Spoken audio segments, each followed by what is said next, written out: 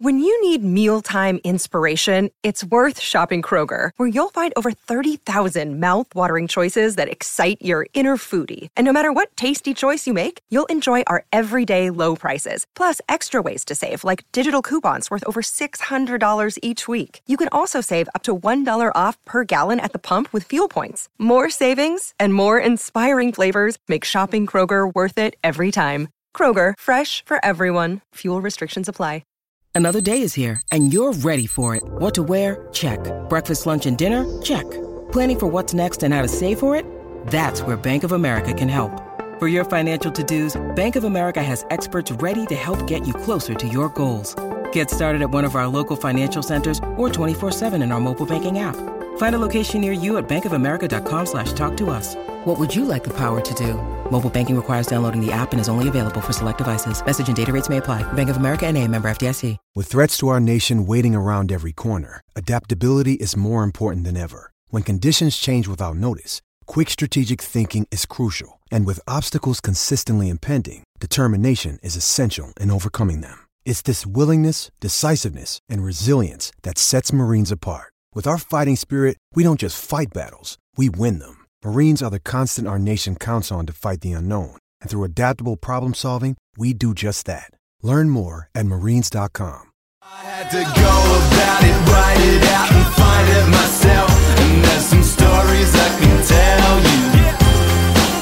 I had to fail. It's the Final Word Daily. Adam Collins and Daniel Norcross standing in for Jeff, who's probably still asleep. He's in Canada, and this game finished in the space of about 70 minutes this morning, but you still only got 30 seconds to tell us what happened. New Zealand should have done a lot better with the ball under slate grey skies. They had 15 overs to bowl England out, or at least to get enough runs in the bank for a new ball to bowl them out. They have failed to achieve either of those objectives, as folks particularly held the innings together with Root playing some rather dashing and flashy shots. It was a terrific textbook performance from the former England captain, who brought up his 10,000th run and in so doing became, we think, more of which anon, the youngest man ever to do it. Why do we think? Well, find out. Stay tuned.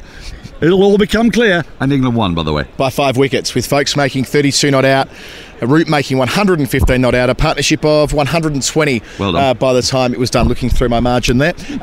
Root came out today, scored from the first ball he faced, looked to put pressure straight back on the New Zealand bowlers. They started with Southey from the nursery end down here. They went straight to Jamieson, bolt up the other end. They tried to get the ball swinging, but it just didn't. And you think it would. When you look above here, you think, gee, it's lead and skies and all the other cliches about Lords. But maybe it was too chilly for the ball to swing. Maybe they were just knackered. They bowled a lot yesterday, and they bowled a lot over the previous couple of days. Whatever it was, it never looked threatening for New Zealand. At no point did England look under pressure, with folks and Root doing as they pleased. And as you say, they finished it off in 14 overs. Yeah, there was absolutely nothing. I mean, the ball didn't move off the straight, did it? It didn't swing. I think Jared Kimber told us that after the 55th over, there was 0.6 degrees of swing. There had been 2.2 degrees between the 30th and the 55th on average. So you just saw that these balls this season haven't been great in English county cricket. These are reputedly a bit better, we've been told, whatever that quite means.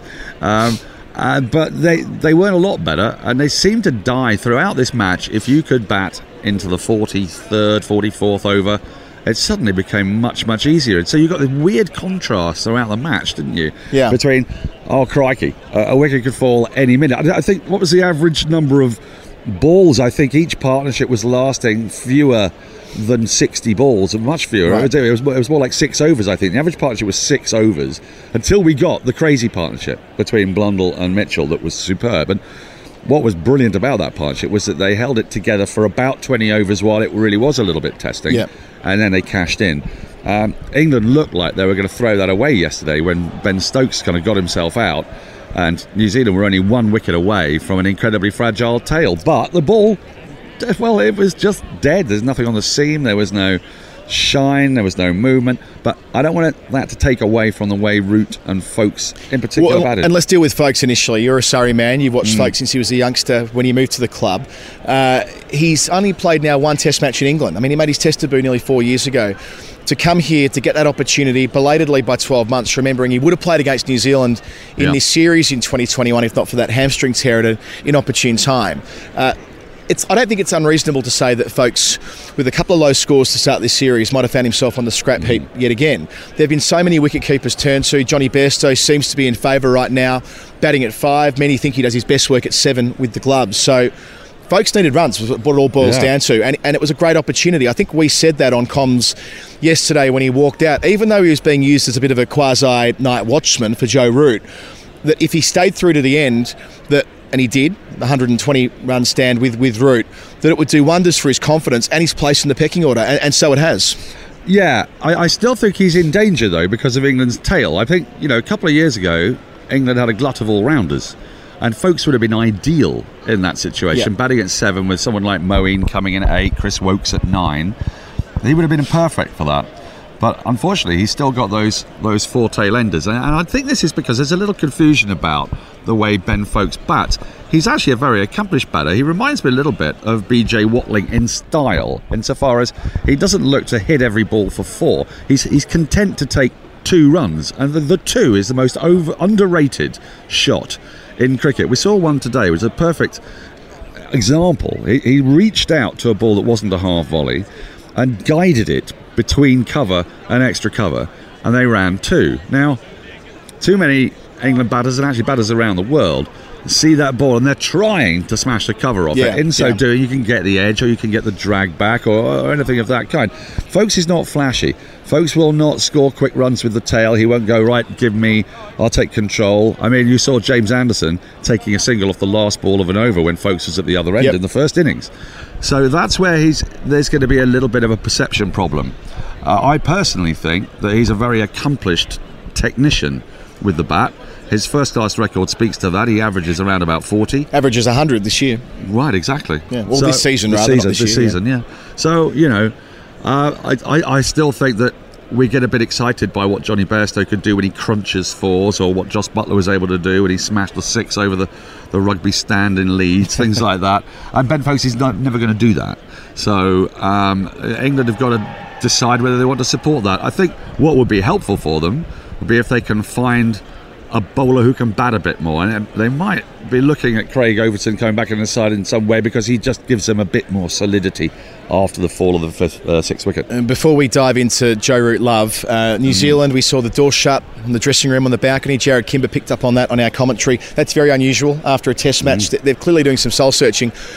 I don't think it's too big a leap to say they might be on the wane, New Zealand. I mean, they did so well here to stay in the test match after being 45 for 7, and England none for 59 in response when they were 56 for 4 the second time around, and they were careering towards sort of a 2.25 day defeat. To drag it back the way they did with Blundell and Mitchell was admirable, and the way that Jameson bowled especially, and occasionally Bolton Southey likewise. But Ajaz Patel didn't come off, only bowled 2 overs in the test match. I feel sorry for him, because both of them were to Stokes with the short boundary on the grandstand side, and he took advantage of that, and in the end he wasn't turned to today. But there seems to be, more broadly now, a trend with New Zealand. Since they won the World Test Championship final, they're just not converting. They're not getting into good positions as often as they were in the previous couple of years. Yeah, I think that's absolutely right. They lost a game to Bangladesh and then bounced back. I still think they're a better side, man for man, than England. They should be beating England, really. Yeah, they should. Honestly. They're a more experienced side. They've got stronger batters, and their bowling attack is a lot more flexible. They've got Matt Henry and Neil Wagner waiting in the wings. I'd be interested to see which, or maybe even both of those two, come in, because I thought that Bolt looked a little undercooked in this game. And look, let's not forget, Southey and Bolt are not young, and neither's Neil Wagner for that matter. But they missed, strangely enough, the one they missed most, I would say, was Colin de Grandon. Yeah. Because yesterday he would have bowled over after over yesterday. They would have rotated the seamers from this end of the nursery. He would have played as the de facto spinner. He would have done, yeah. And I think he'd have gone for 2 and over. He's very hard to get away. He'd probably have got Stokes out a second time, because Stokes was never going to try and let him settle. But had he got Stokes, the test would have been over yesterday. Yeah, probably. I think in all probability, yeah. But they miss him, and I don't think he's going to be back in time for Nottingham, because he's got this sore heel. Well, they said that this is quite... I mean, we were talking to Craig McMillan, weren't we, about the fact that they now go through the scan process, and it's a hard injury to come back from. So maybe they might shuffle Henry Nicholls back into the top 5 where he normally bats, Mitchell down to 7. I mean, they've got options, right? They've got options. I still think someone like Matt Henry and Neil Wagner here would have been a better option. Than, but they've got the same issue that England have with having Broad and Anderson. Do you play them both? Do you play both Southey and Bolt each game? Trent Bolt arrived in the country on Monday, and he was playing a Test match by Thursday. Was that quite the right move? I don't know. I think Wagner is another one who here would have been able to test the middle of the pitch, just give a different line of attack. The problem was that it was New Zealand that looked samey. We often talk about England's attack being 4 right-arm seam bowlers who bowl around 83 miles an hour, if that. This time, New Zealand looked a bit samey, actually, notwithstanding the Bolts and left armour. But their lines of attack and their lengths of attack, Carl Jamieson was yesterday's point of difference.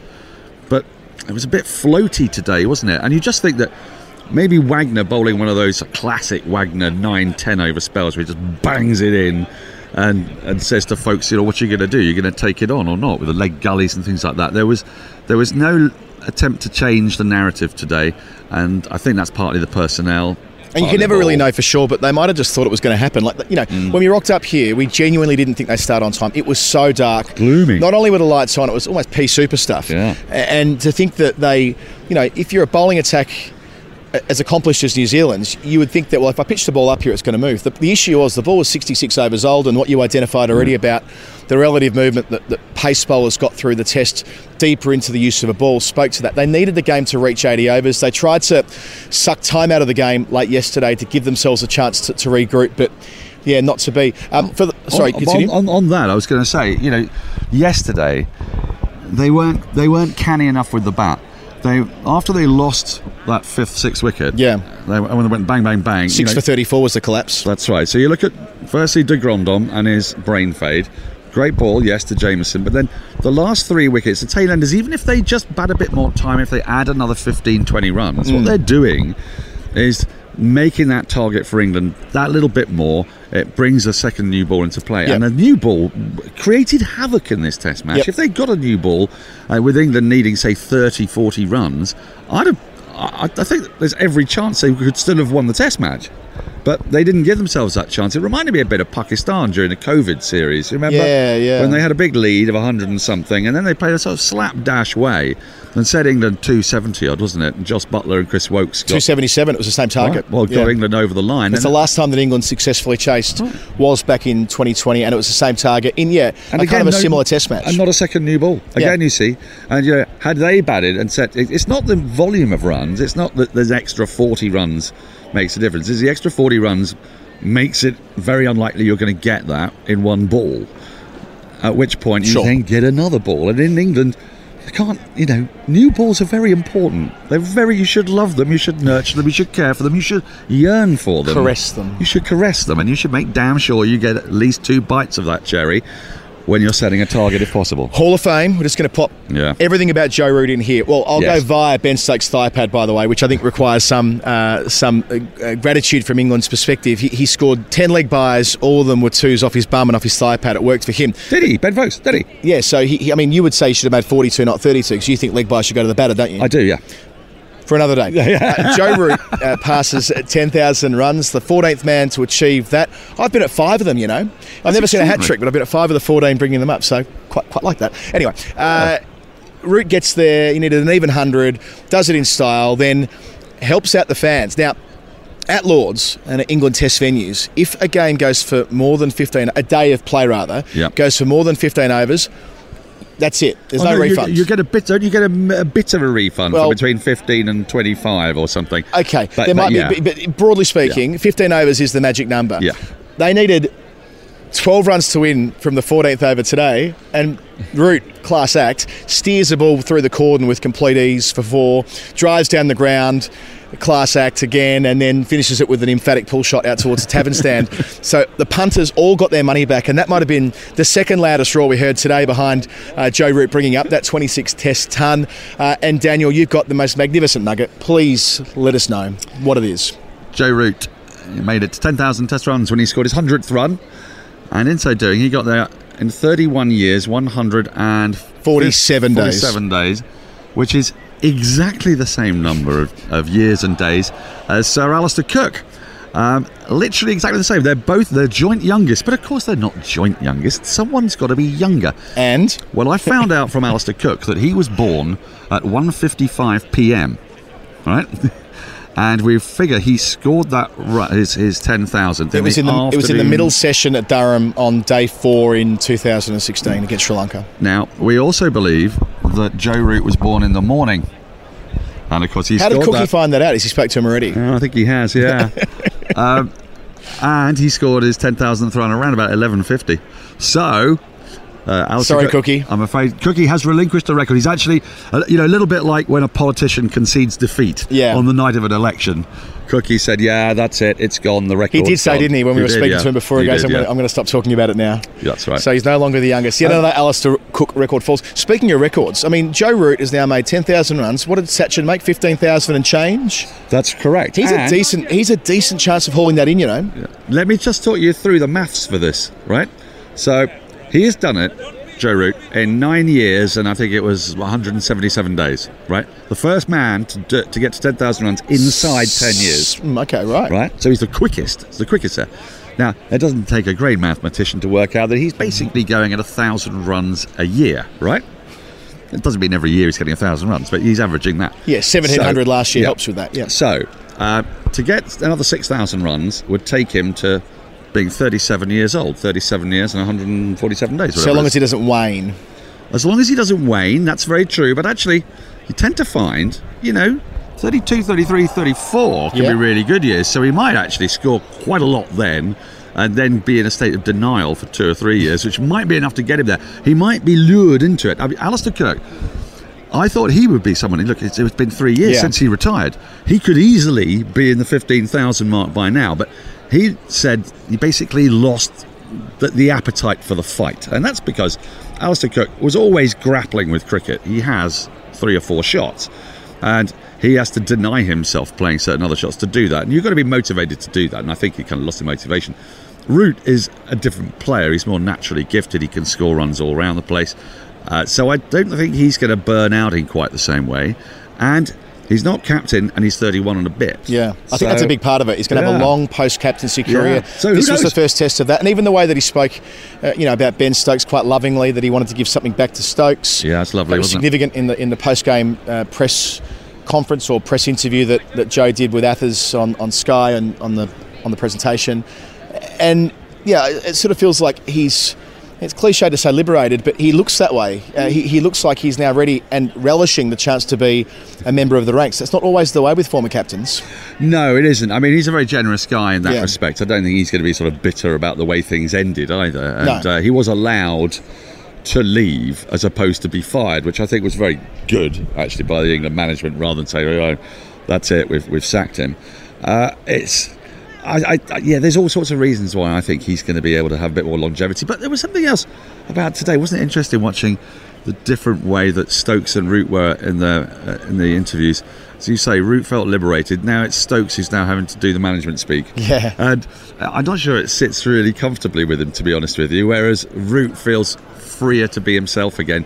Yeah, when you've been trying to explain away, was it 10 games without a win, 1 win in, was it 17? I think that was, the first win they've had in 10. Yeah, you imagine having to do that time after time after time. Which Root did. Yeah, he did. Always looked knackered, didn't he? You interview him after a test match in Australia and he looks like he was the tiredest man in the country. Exactly. It was a defining characteristic. His eyes were falling out of his head. I think it's lovely to have him back, actually. And he's earned it. He's earned the right. And a lovely photo from Phil Brown over there, who we've had on the show before. Oh, Phil Brownie has taken a glorious photo of Joe Root. Do you want to tell the secret of how you did it? Come on. Let's tell the secret, Brownie. So this is a shot. Don't be shy, Brownie. This will be a photograph of Joe that you took today. How did you get the shot of Joe facing you directly as soon as he brought up Run 10,000? Well, I remembered that in the past he's celebrated to his wife and family, who sit up in a box over in the grandstand. So basically, my brain just thought, why don't you go there? In case he does the same thing. And it did work out quite well, because he raised both arms and I was kind of blocked by the stumps but cropped them out. And very happy to get a picture of Joe Root looking pretty much straight at me, celebrating not only his century but his 10,000th run in Test cricket. Can we use the photo as the artwork for this episode? No, I don't think Probably so. not. We'll try. I don't even own it. I work for someone. That's like saying Proper photo, right? Can I come and live in your I house? didn't mean it like that. I mean, like, do we have rights to the? Yeah, anyway, we can You can. I can put a watermark on it. put a watermark on it. Of course. Brownie, we love you. Thanks for coming and having a chat. All right, good on you, buddy. Now, I feel like I'm shooting him away there. The legend that is Phil Brown. We'll be at Knott's. Daniel's going to be with me for the daily shows next week. Jeff and I are doing a weekly show tomorrow. What else we got? We're going to do the weekend show, story time, relatively early in the week. I think Jeff's doing a story time with Borat between times. There's a lot of stuff on the Final Word feed. You already know that. You listen to the show. This has been Adam Collins and Daniel Norcross here at Lord's. England victorious by 5 wickets. We'll do it all again next week. Goodbye. So you know what I meant here. I had to go about it